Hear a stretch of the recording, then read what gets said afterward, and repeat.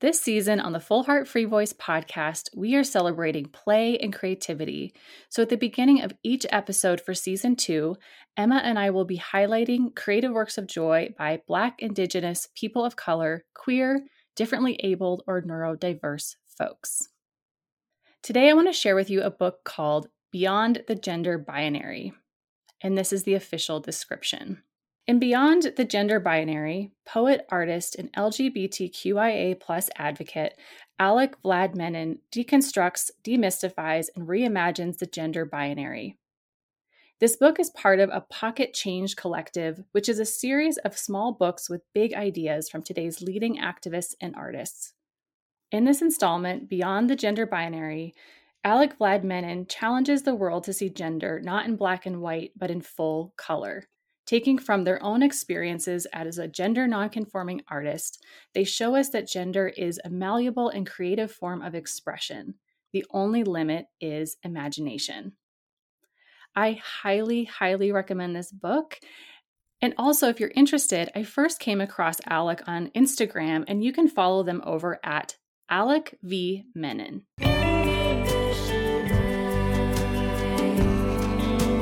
Welcome to the Full Heart Free Voice Podcast.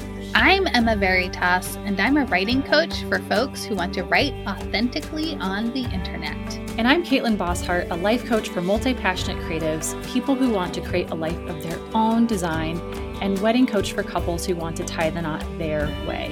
We read books that inspire you to live with a full heart and a free voice. This season, we're reading Big Magic, Creative Living Beyond Fear by Elizabeth Gilbert. And we're exploring what it means to live a life that is driven more strongly by curiosity than fear. If you'd like to purchase a copy of Big Magic or any book that we've ever mentioned on the show and support the podcast, you can go to our bookshop.org page at bookshop.org/shop/Full Heart Free Voice Podcast. And welcome back to Full Heart Free Voice Podcast. We are so happy you're here with us as we continue our study of Big Magic by Elizabeth Gilbert. And today we are beginning the section of the book called Permission, and we are studying the essays Remove the Suggestion Box and Your Permission Slip. But before we dive into these essays, I want to continue the short series Caitlin and I have been doing on highlighting our Patreon. So if you don't know what Patreon is, it's a very cool platform where you can support creators like us. So when you join the Full Heart Free Voice Patreon, you will subscribe for a monthly fee, which supports the podcast. But the super cool thing is you get really cool rewards designed with our mission in mind to support your creative life. And so over the past few episodes, we've told you about our $3 tier, which is where you get a bonus quote audio. We've told you about our $6 tier, which is where you get a weekly lunar email, different parts of the moon cycle with an oracle card from me. There's also the $12 tier where you get a printable creativity kit, which is super fun. And the $18 tier is where you can join Caitlin and I for a live book club discussion on Zoom once a month. So that's where you'd actually get to hang out with us and talk to us, and it would be really cool to see you there. And so with each tier, you get the tier below. So if you were to sign up for the $18 tier, you'd get all those other previous tiers, which is just so much support for your creative life. And today I want to tell you about our $50 tier, which is a pretty cool one. It's the one-on-one creativity coaching session with me or Caitlin. So if you join the $50 tier for 3 months, so you've done 3 months of commitment at that level, then you can schedule a coaching session with either Caitlin or me, and you can actually get coached by us for a good, I think we both do hour and 15-minute sessions, right, Caitlin? Yep, that's right. Yeah, so it's 75 minutes of coaching, and you would also get the book club discussion and the quote audio and the oracle emails and the printable creativity kit. And the other thing you should know about the Patreon is that it's really easy to switch tiers whenever you want to. So you could join the coaching tier for 3 months, do a coaching session with us and feel like, okay, that was great. And then you could go down to a different level if you wanted to. Or if you're at a lower level, you could move up to the coaching level whenever you just kind of wanted to talk to me or Caitlin about something going on with your creative life. So we would love to see you at the Patreon. It's been really, really fun so far. You can join us at patreon.com/Full Heart Free Voice Podcast. Okay, Caitlin, it is time for Curiosity Corner because as we know from Elizabeth Gilbert, she says that living a creative life is following your curiosity more than your fear. So every episode, we like to highlight what we have been curious about lately. So, Caitlin, what is your current curiosity? 3, 2, 1. Okay, so these are some follow-ups from my birthday. So everyone always talks about how my birthday is on the Ides of March. Everyone's like, ooh, Ides of March, because it's like a negative thing. And I looked into it, and of course, like Julius Caesar was killed on March 15th, which is my birthday. But actually, I found out that it's not actually negative. And in fact, March 15th used to be the Roman New Year. And I think that's so super cool because that's what I feel like the New Year is. And so it was this interesting reframe on the whole Ides of March thing. Oh, let's see if I can turn it off. There you go. That is really interesting. I never really knew what that was, although I always thought it sounded poetic. The Ides of March. Well, it is. But I didn't know what it was all about. Totally. Well, it was the phrase "Beware the Ides of March" is from a Shakespeare play. So, of course, very popular. And it's been kind of woven into popular culture for a very, very long time as this really negative thing because it was the day that Julius Caesar was murdered. But it sounds like part of the reason why he might have been murdered is because he changed the New Year's celebration from March 15th to January, and people did not like that. Maybe there's probably like more to the story, but I thought that was super fascinating. And so I don't really resonate that much with the New Year in January. So I was like, I think I'm just going to like throw that out the window and instead just celebrate it on my birthday because it just feels perfect and aligned for me. Cool. So I'd love to hear what you've been curious about. Okay, so what I've been curious about lately is mosses and moss gardening. So I have my Instagram called Books and Moss. And so I've been taking a lot of pictures of books with moss. And I've been reading a book called Gathering Moss by Robin Wall Kimmerer. And I just got a book on moss gardening. And I'm changing my lawn. So my lawn is a grass lawn and it's really big. But now the moss has taken over. And so I'm going to let it be a moss lawn. And so now I want to get really creative with the mosses in my yard. Okay. 30 seconds. I love that. Moss is so magical. Yeah. I really love it. And like I'm in the Pacific Northwest and I mean, just a very mossy place. And I know I have some neighbors that really try to have their grass lawn. And it just seems like a battle I don't want to fight because like with one winter, the grass is almost gone and it's completely mossy. And I just thought this is soft and it's nice and you don't have to mow it. Like I just really, really love it. And you can make it, like I want to make a labyrinth actually in my yard. And so I want it to be different mosses and stuff that you can just walk around barefoot on the labyrinth. Oh my gosh. All right, so now it is time for our reading recap. So, Caitlin, what happened in these 2 essays? So, again, as a reminder, we are in the permission section. We're just starting it. And the first essay is called Removing the Suggestion Box.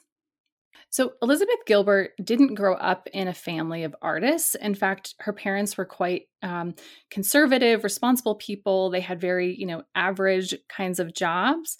But interestingly, she says that she learned how to be a rebel from them. What I find super fascinating is that her parents basically, checked all of the boxes of what it means to be like a stereotypical good citizen. But then beyond that, they basically did whatever they wanted with their lives. So her dad was a chemical engineer by day, but a Christmas tree farmer, a goat farmer, a beekeeper on his own. It sounds like he built and made a lot of things. And she says that, he didn't quit his job to pursue the things that he wanted. He just sort of folded them into his everyday life. And her mom actually had, her own sort of similar story. Liz shares that she observed about her dad that when he started these new things, he didn't exactly know what he was doing, but he believed that he could figure it out on his own because he had a solid faith in his own capabilities. And in fact, both of her parents seemed to share this kind of mentality. Her dad, however, had a bit less of, in Liz's words, civilized approach than her mom. And he was decidedly not impressed by instructions, experts, or basically being told what to do, and had this defiance to him. A quick story that demonstrates this, which is actually where the name of the essay comes from, is when her dad was in the Navy and he was ordered to build a suggestion box and put it up. So he did as he was told, he built the box, but then he wrote the first suggestion, which was, "I suggest that you remove the suggestion box," which I really love. The gutsiness of him to do that. Even as a kid, Elizabeth realized that her dad was kind of cool. And to quote Elizabeth Gilbert, she says, "I knew he was doing his own thing and following his own path, and I intuitively sensed that this made him, by definition, an interesting person. I didn't have a term for it back then, but what I can see now is that he was practicing something called creative living." Ultimately, Liz says that it was both of her parents' examples that inspired her to forge her own path and really gave her the idea that she could actually become a writer. And that her parents, because I think of their own path and their own tendency to go after whatever they wanted, they kind of didn't worry about her and let her do what she really wanted. As long as she could cover her basic needs, they kind of were like, go, have at it. So as Liz reflects on her own inherited stubbornness from her parents, she really sees how this has supported her in having a creative life. And she also sees that because of her parents, it didn't really ever occur to her to ask permission to do what she wanted with her life because she never really saw anyone in her family ask for permission either. The next essay is Your Permission Slip. So basically, what she says in this essay is that you don't need anyone's permission to live a creative life. Maybe you didn't have parents like Elizabeth's, people who put a lot of energy into creativity, but ultimately it doesn't matter who your parents were. And if you feel like you want a connection to creativity through your own family lineage, she just encourages you to actually look back a couple of generations and you will inevitably bump into people who were makers. This is basically where we all come from. And Elizabeth makes the point that human beings have been creative for a very, very long time. And I wanted to share this quote that also demonstrates this. "The earliest evidence of recognizable human art is 40,000 years old. The earliest evidence of human agriculture, by contrast, is only 10,000 years old. Which means that somewhere in our collective evolutionary story, we decided that it was way more important to make attractive, superfluous items than it was to regularly feed ourselves." In this essay, she also talks about the diversity of artistic expression, how some art may stir, excite, may feel sacred to us, but other times it's not like that at all, and it's really just people messing around and amusing themselves. And she reminds us to take it seriously, but not take it seriously, and to loosen our grip and let inspiration go wherever it wants to take us. She also talks about how creativity is distinctly human and debunks the myth that art is reserved for a chosen few, that creativity is really hanging around and wants to connect with all of us. She concludes this essay by reminding the readers that you don't need a permission slip to live a creative life. But if you do, Elizabeth Gilbert just gave you one. Now go live a creative life. Okay, so Emma, I'm curious for you, what out of these two essays ultimately stood out to you? I think just the idea of permission is really, really interesting. I've been thinking lately about how, like with the work I do with helping folks to write online, so much of the worry that people have is that what they're doing is wrong or they're not doing the right thing. And a lot of my work is helping people connect to their authenticity. And it's like kind of just what Elizabeth Gilbert is saying here. It's just like giving permission to people to be themselves out loud in the world. And I think we're trained, although Elizabeth sounds like Elizabeth Gilbert had some great opposite training than this, but for sure I was trained to stick to the mold, to do things a certain way. If you've been in academia world, it's like so rigid, what writing looks like, or, what art is and all of that. And I think we really do need to remember that we just have permission to make stuff, like that there is a day where, maybe there isn't a painting or there isn't a blog or there isn't something, of like the labyrinth I want to create. It's not there, but I can totally make that if I want to, right? Like there's literally nobody stopping me from doing that. The only thing that would stop me are like the training and the rules in my head around like what a normal yard should look like. Mm-hmm. I think this does kind of come back to moss gardening, because like a normal yard has a grass lawn and not a moss lawn. And like those are the only things that would stop me from making my garden like a really, really interesting place. And so I think it's just a good reminder that you actually just get to do this, Totally. like you just get to be creative.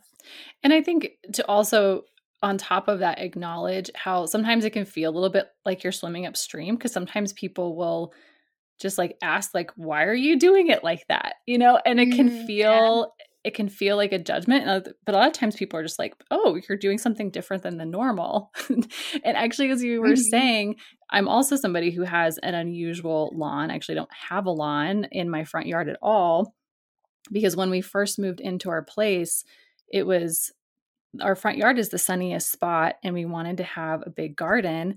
And the first thing that we did is we started creating a permaculture lasagna bed, and we did hugelkultur, which is where you lay down tree branches to create little swales, which helps collect water and direct water towards your plants.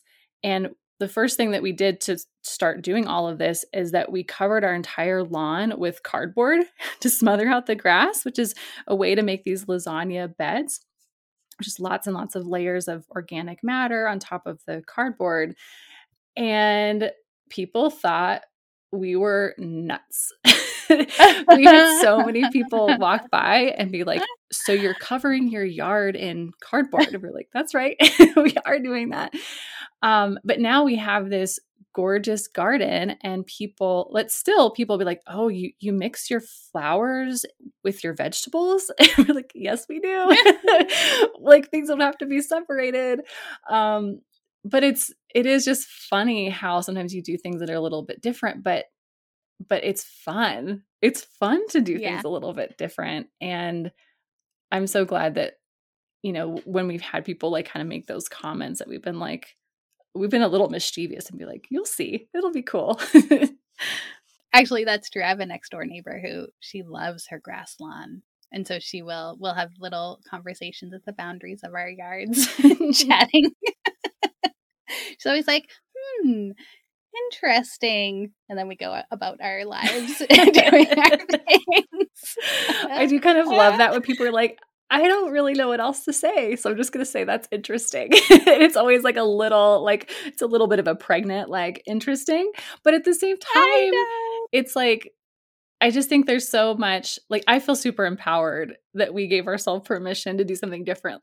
And I'm glad that you're doing that too, because I get so much more enjoyment out of our beautiful garden that's full of so many interesting insects and birds and bunnies and whatever else. Mm-hmm. And, you're going to have so much fun walking around and at this like beautiful labyrinth moss lawn? Like what? That's so cool. Yeah. So we all have permission to do the interesting thing, even if other people are like, Like what? why? And a lot of times it is like genuinely just like curious because they're like, oh, like I hadn't thought that you could do it differently, which is like the other part of it that people don't always say, but is a lot of what's underneath there. Yeah, I guess that's true too. And you never really know like who you're influencing, right? When you do the interesting thing, you don't know. People are walking by your lawn and they might be like, oh, what cool thing could I do to my garden? Like it might help break other people out of their shells. Well, it actually does. I've had several neighbors say, I want to do what you're doing.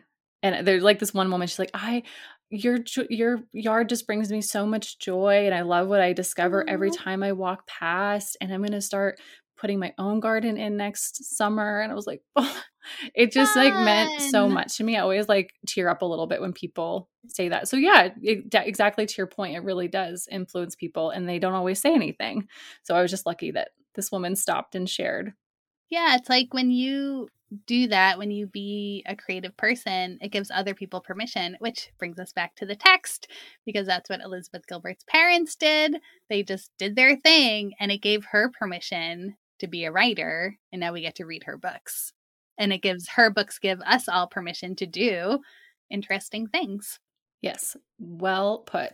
Yes. Full circle. Okay, so now it is time for our coaching session where Caitlin, you are getting coached by me. And so, is there anything that came up in the text for you that challenged you, or do you have any creative challenges going on that are related to the essays that we read? Yeah, so the part that I really wanted to explore a little bit more was just this really short, in parentheses, sentence where she says, I mean, take it seriously, sure, but don't take it seriously. And that was kind of like, yeah, I know like not supposed to. I don't even like to use that word, but it's like, yeah, I know that I sometimes take my creativity a little more seriously than is one necessary or even helpful. And so I just wanted to explore a little bit more of what happens for me when when I am maybe a little bit too serious about my creativity and how to bring a little bit more lightheartedness into it. Because I think that's like I like the way she talks about that lightheartedness and like playfulness in this essay. Okay, so can you say more about what it means to you when you feel like you're taking something too seriously? Can you just say more about what that means like for you personally? Yeah, for me personally, it's when I get really, really attached to the outcome of a creative project. So, I mean, it might be like, it could be within my business and how like a new offer maybe performs or something like that. But I'll also see it with something like I want to sit down and make a pair of clay earrings, or I want to do a painting. And when it's not exactly going the way that I picture it in my head, I can almost I just feel myself getting like really intense about it and like really trying to force it to become the thing that's in my head. And then it kind of is not so fun anymore. And so, do you think the word serious describes that feeling? Like, is that the right word for you? It's like you just get super, super serious about it. I think so.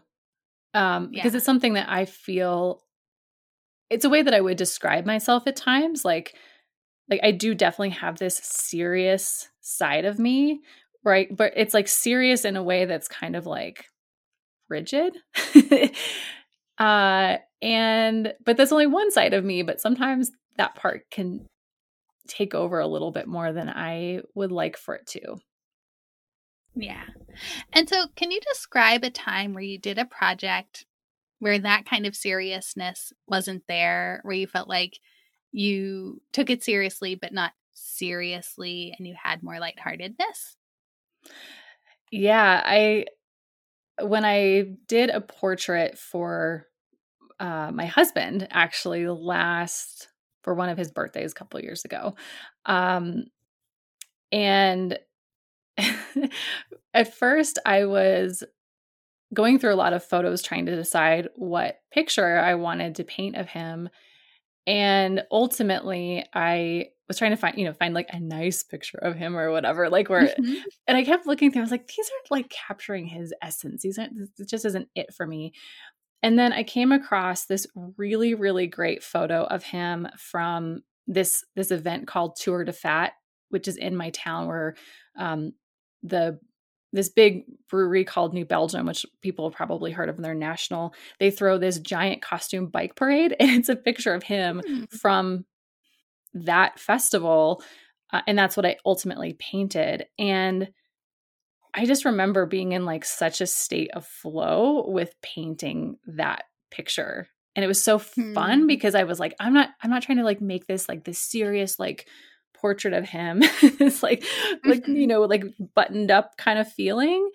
Um and I just let myself like do what I really wanted, which was to paint this picture that really encapsulated him. I don't know if I'm describing this very well, but Yeah. that was like one of Yeah. those times. Nice. Okay, so what I'm hearing is that uh there are two words coming up. There's like rigid seriousness, and then there's also flow, like lighthearted flow. And it sounds like when you're in that flow, you enjoy your creativity a little more. Tell me where I'm wrong. Yeah. I mean, it's like night and day. Hmm. And so it sounds like when you're in that sort of rigid, serious mode, it it sounds like it's painful, like it's not your true self. Tell me where I'm wrong about that. Yeah, I would say it definitely is. It's painful. It's like it's grueling. Hmm. And I feel like I've become, what's the word? Like I've made it so like laborious, and like I'm sitting there just like hacking away at something. I don't know. It just doesn't Yeah. seem, Yeah. yeah, it just seems like, oh my gosh, I'm missing the words, but it's just like feels like monotonous almost, and like I'm just like Hmm. trudging, am I just like trudging through um for the sake of it instead of like actually really enjoying what I'm doing. Right. Right. Okay. So you were saying that happens when you get attached to outcomes, or when it's turning out not how you want it to turn out. So can you tell us about an experience like that? Like, when was a time you were creating something and it just wasn't the vision you had in your head? Yeah, well, it kind of actually I feel like I go into this a lot of times with a lot of artistic pieces. Like at the Hmm. beginning of really any, well, okay, let me ground this in something a little bit more specific. So I did my own portrait. Hmm. And I when I first started it, and this is an often an experience whenever I'm starting a painting or a drawing, is that like the first couple of lines that I put down, or the first like layers of paint, are like not that great. Like, I mean, they just aren't. Hmm. And it doesn't really look very good. And so I will all of a sudden get really frustrated Hmm. that it's not immediately shaping up to be my vision, even though like I have the experience and the wisdom to know that it's just the first layers and you add Hmm. upon it and you keep working on it. Uh, but I will often find myself kind of in this like rigidity and almost like feeling like, oh, I just like want to give up on this, even though I sometimes have just started, to be honest. Yeah. Okay, so can you imagine like that scenario? So even remembering that painting you were painting of yourself, and think about Elizabeth Gilbert's phrase, like to take it seriously, but not seriously, and going into that other state of creativity where you're feeling really rigid. Can you imagine what it would have been like at the beginning of painting your own portrait if you could have like sort of lightened the load, lightened the pressure? How could that have looked? What I can visualize is there being less expectation of maybe where it was going to end up, and more spaciousness of just of trusting in my own process of creation. Because like, thinking about doing two kind of similar paintings like side by side in a way. I mean, it was some time apart. Um, it took me like 6 months to finish mine. It took a week, literally a week to finish Justin's. And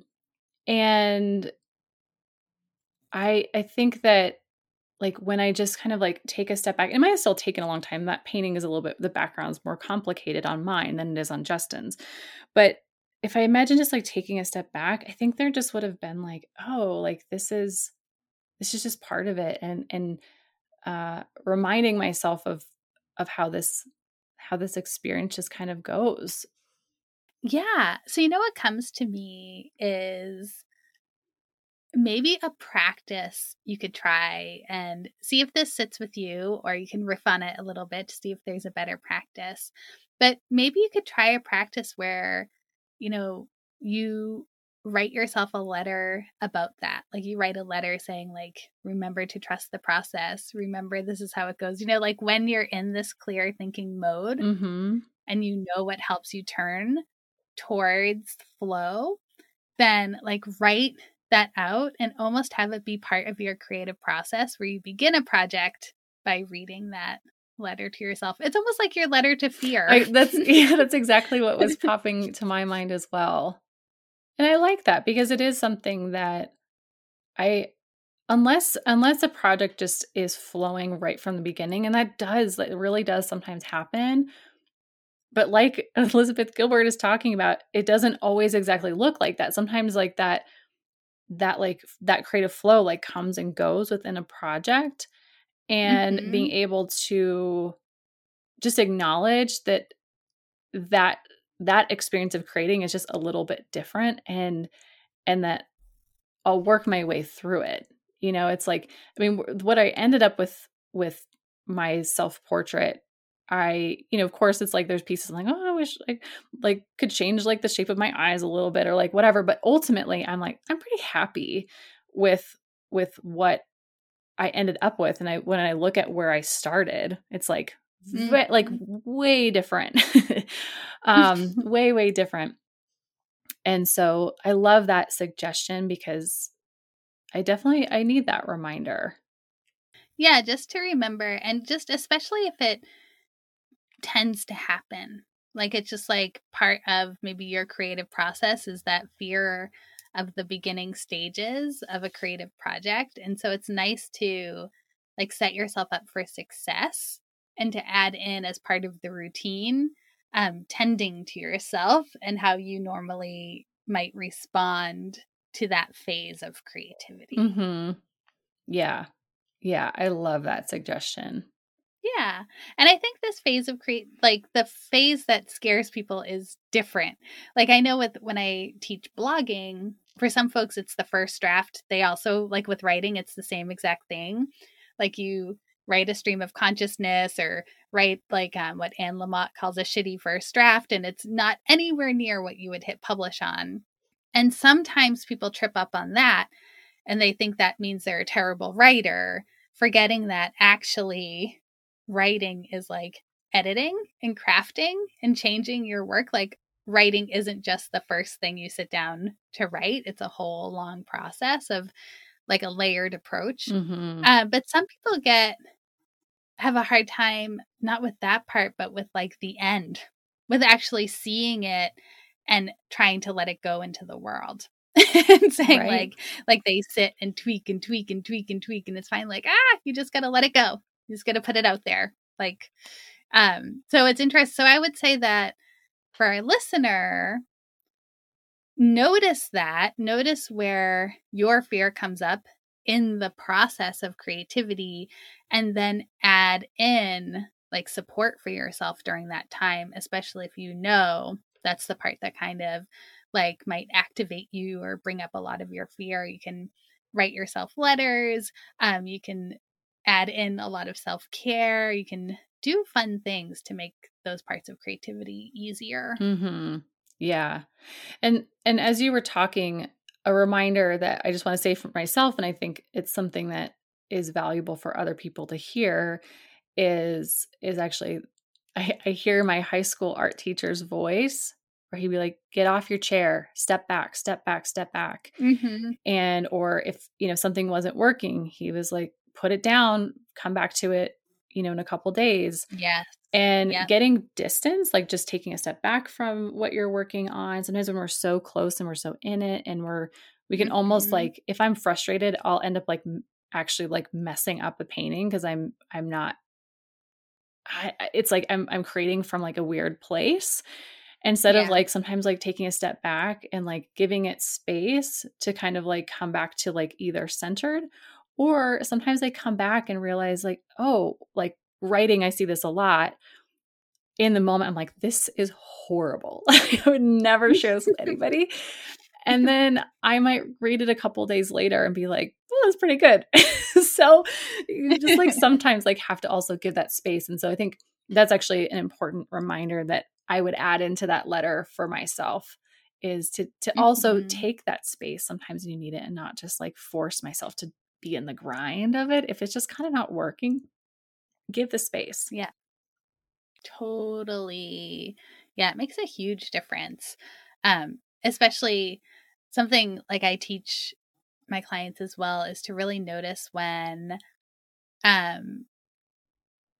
you're like with editing, right? If you're editing your writing, like notice when you're editing from a place of creativity or when it tips over to perfectionism. And I think it's like that's the big thing, when it becomes perfectionist editing, and it's like kind of like what you're talking about, like rigid, too serious, too wanting the outcome to be exactly right. That is like the moment to take a break and walk. Because one time I was working on my college thesis, and I had an advisor, and every week I submitted this paper to my advisor, and he'd like edit it or give me suggestions, whatever. We worked on it over the course of a year. And one time he returned it to me and he said, "It's done. It's great. Wonderful. No more edits." And I actually did go through and like tear it apart and edit it, because I was so freaked out. And when I submitted it to him, he was just like, "What happened?" And that was such a big lesson for me, to remember that actually there is such a thing as over editing. Like you can actually take something really, really great, and if you keep working on it from that rigid, serious, scared, like you're saying, that place, it can really change your art and make it into something that isn't actually what you want. Yeah. And I'm glad that you brought up the word perfectionism, because it's funny that like, because there's some things that I'm not a perfectionist about at all. And so I thought, I was like, I don't have a problem with perfectionism. It's something that's kind of been like a little bit of a shadow that's kind of been like, oh yeah, you do. Like it definitely pops up.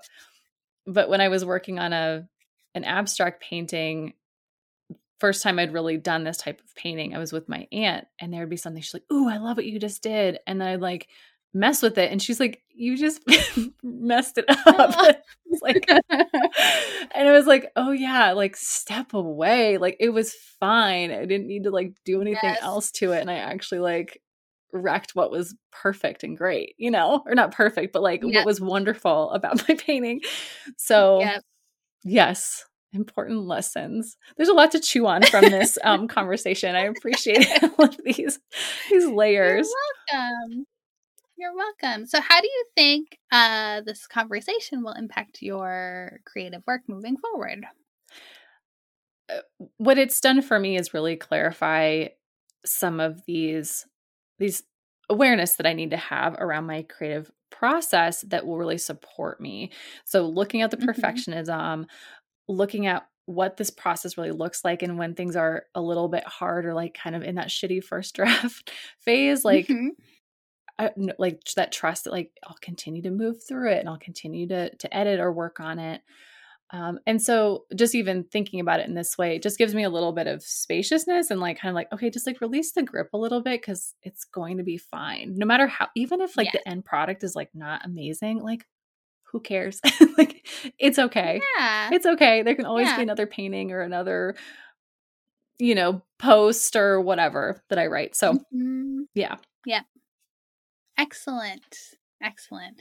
Okay. And if you were to ask our listeners a question about this, what would you like to know?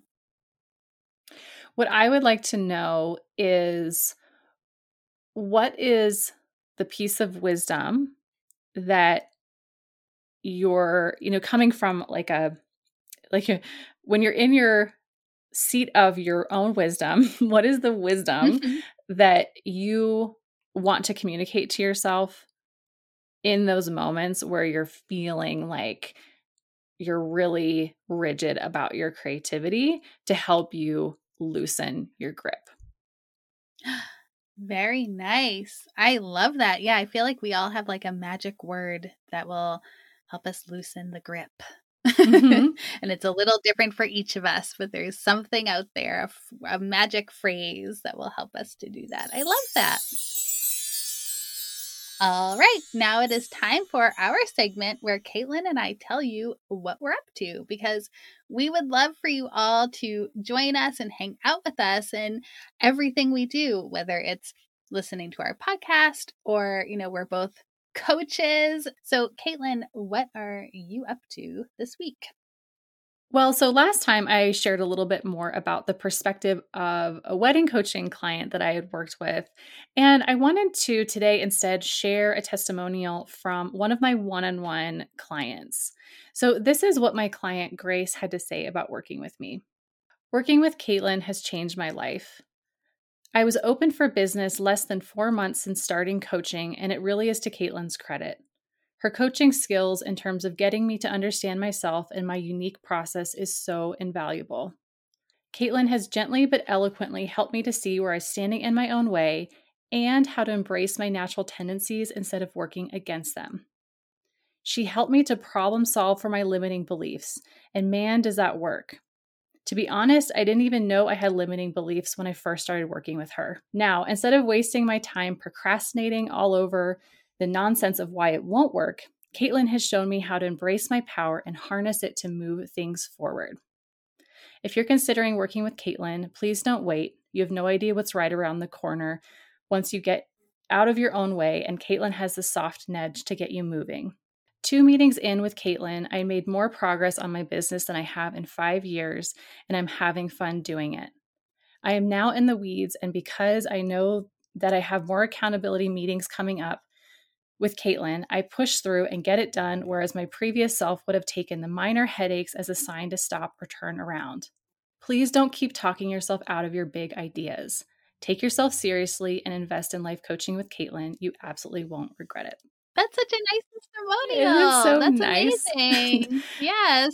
It's like I feel like a little like blushy as I'm reading this, but she's not giving herself nearly enough credit because this is such a partnership, and I'm really just helping her to access what's already within her to do these amazing things. And I also want to be really clear that you don't have to have a specific business that you want to start, although I have worked with a lot of people who wanted to start businesses or have businesses. But a lot of it is really about the things of, getting out of her own way, understanding her natural tendencies, seeing how to work through her limiting beliefs and the things that were ultimately holding her back from being herself and really engaging in her creativity and in her life in the way that just is the most authentic and fulfilling for her. So if you'd be interested in exploring working with me, I would absolutely love to connect with you. You can schedule a free discovery session where we'll get to know one another, see where you're headed, what your vision is, where you're feeling stuck, and how coaching might be able to support you on your journey. The link to schedule will be in the show notes. All right. So Emma, what is going on for you lately? Yeah. So first, I just want to say that as we're recording this, I am running the What to Blog About challenge that I mentioned on a previous episode, and it's going so well. It's really, really cool. The community that's connecting in that space of this free challenge is really like, I don't know. I just feel so grateful and lucky and excited for everything everyone is discovering about their blogging. And so I just want to say a shout out and a thank you to anyone who's listening to the podcast who was a part of that. So this has been just such a cool experience. So what I'm up to right now is I have a new free offer for all of you. It is a writing ritual to help you kindle the magic in your writing life. And this ritual is a guided video that you can do. It's about 20 minutes long. And the purpose of it is really to help you connect to the heart of what you have to say as a writer. So it's going to help you to see the truth and power and authenticity of the words you are sharing with the world and the message you are here to share with others through your writing. And I think this is magic because the feeling of truth and authenticity is just so powerful and also can create so much transformation, right? Even if you're writing just for yourself, connecting to your own truth and the heart of what it is you're doing as a writer and saying as a writer can really create transformation, right? In your life. It can help you feel more free, more whole in the world. So I invite you to come and download that at veritaswriterssanctuary.com, and the link will be in the show notes. All right, Caitlin. So it is time to share a quote from the essay that stood out for us. So what quote do you have this week? So this is a quote that Elizabeth Gilbert is sharing about her mother, and this really, really resonated with me. And the quote is, "She smiled sweetly at everyone and always acted like a total cooperator. But then she shaped her own world exactly to her liking while nobody was looking." And this just makes me smile because I kind of love, and I feel like I almost am able to adopt my own, not adopt, I'm able to, what's the word? Connect more fully to my creativity when I'm a little in this like mischievousness and kind of being like, I almost doesn't matter what anyone else thinks. I'm just doing my own thing and having fun. And there's this term that I came up with recently that I've been really playing with, and it's about being a quiet rebel. And I just felt like this sentence in particular really captured that energy. Yeah, that is really true. Yeah, so that's my quote. Which one stood out for you?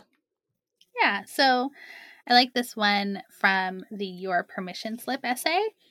And so she says, "The guardians of high culture will try to convince you that the arts belong only to a chosen few, but they are wrong and they are also annoying."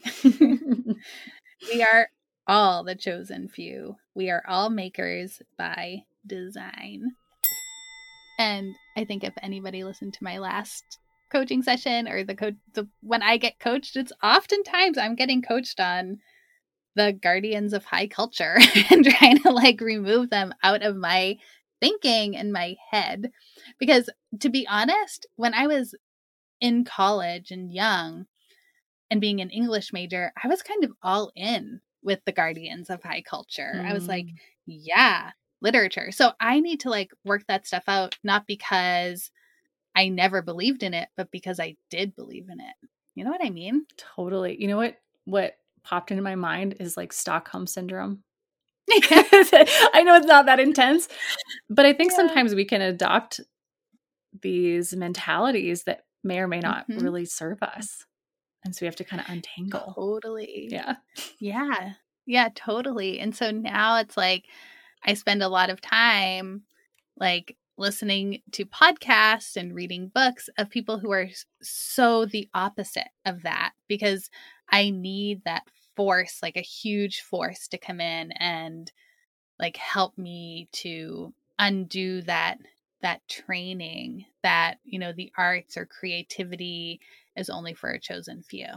You know, so for me, this is like a really important one to just remember and keep remembering that the Guardians of High Culture are most of the time kind of like full of shit when it comes to that, when it comes to saying only a few people get to do this. And seriously, it's like a white supremacist ideology, right? Like when it was the Guardians of High Culture with, you know, the beginnings of like Ivy League colleges, then it was only wealthy white men can be here, right? So it's like the Guardians of High Culture, the like basis of that is in white supremacy. And so, yeah, it's all a bunch of shit.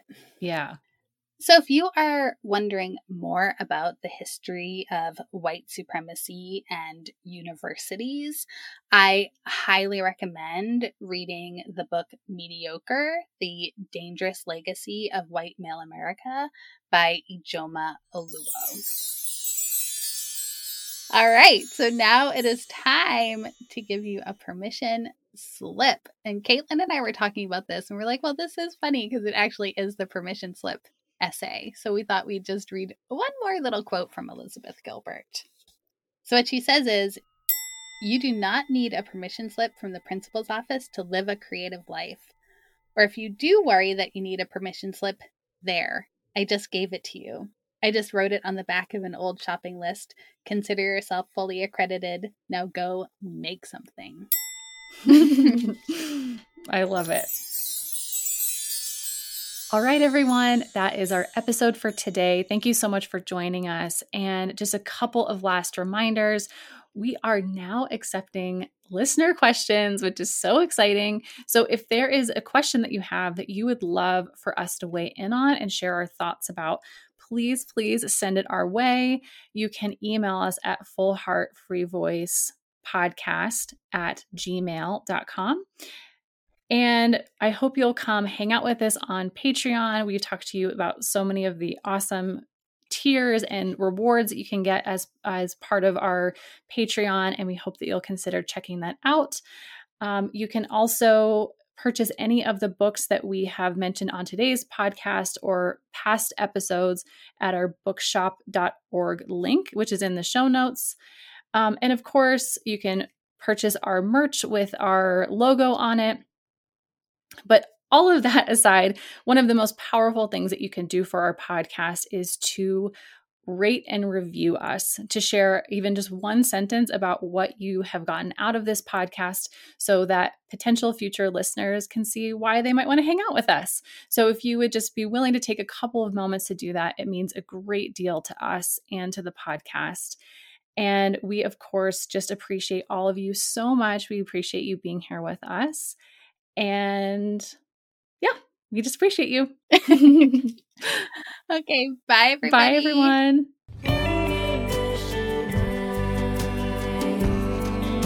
This episode was produced by Emma Veritas and Caitlin Bosshart. You can find out more about me, Emma, at my website, veritaswriterssanctuary.com, where you can download your free workbook, 6 Steps to Calm Your Fear and Write Your First Blog Post. And you can connect with me on my Instagram page, Books and Moss, at books_and_moss. And you can find out more about me, Caitlin, at my website, caitlinbosshart.com, where you can download my free workshop and workbook, Finally Start Your Passion Projects. And I'd love to connect with you on Instagram. Come and find me at Caitlin_Bosshart and say hello. If you love the podcast, it would mean the world to us if you'd subscribe and leave us a review on your favorite podcast player. To stay connected with us, join the conversation on Instagram at fullheart_freevoice_podcast, or join our Patreon at patreon.com/fullheartfreevoicepodcast. And remember, you can purchase any of the books we mentioned in today's show at our bookshop.org affiliate link. You'll find all these links in our show notes. A special thank you to the amazing artists whose music is featured in our podcast: Wally Ingram, Stevie Black, and Tom Freund. You heard a portion of their track, Shine a Light, from their record, Spa Day. And thanks to Caitlin Bosshart for creating our beautiful cover art, and thank you to Kirit Basu for all of his audio and technical help. And a huge thank you to Emma Veritas for her editing magic. And last but not least, thank you to you, our listeners.